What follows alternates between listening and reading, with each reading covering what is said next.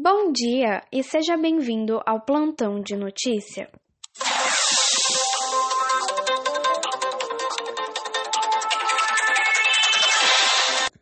Hoje iremos reportar sobre a chegada de homens brancos ao nosso território.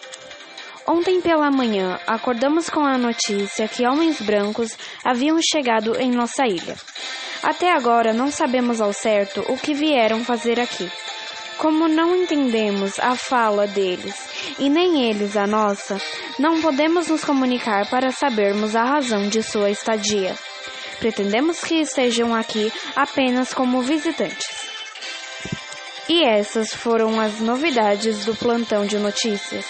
Tenham um ótimo dia e até mais.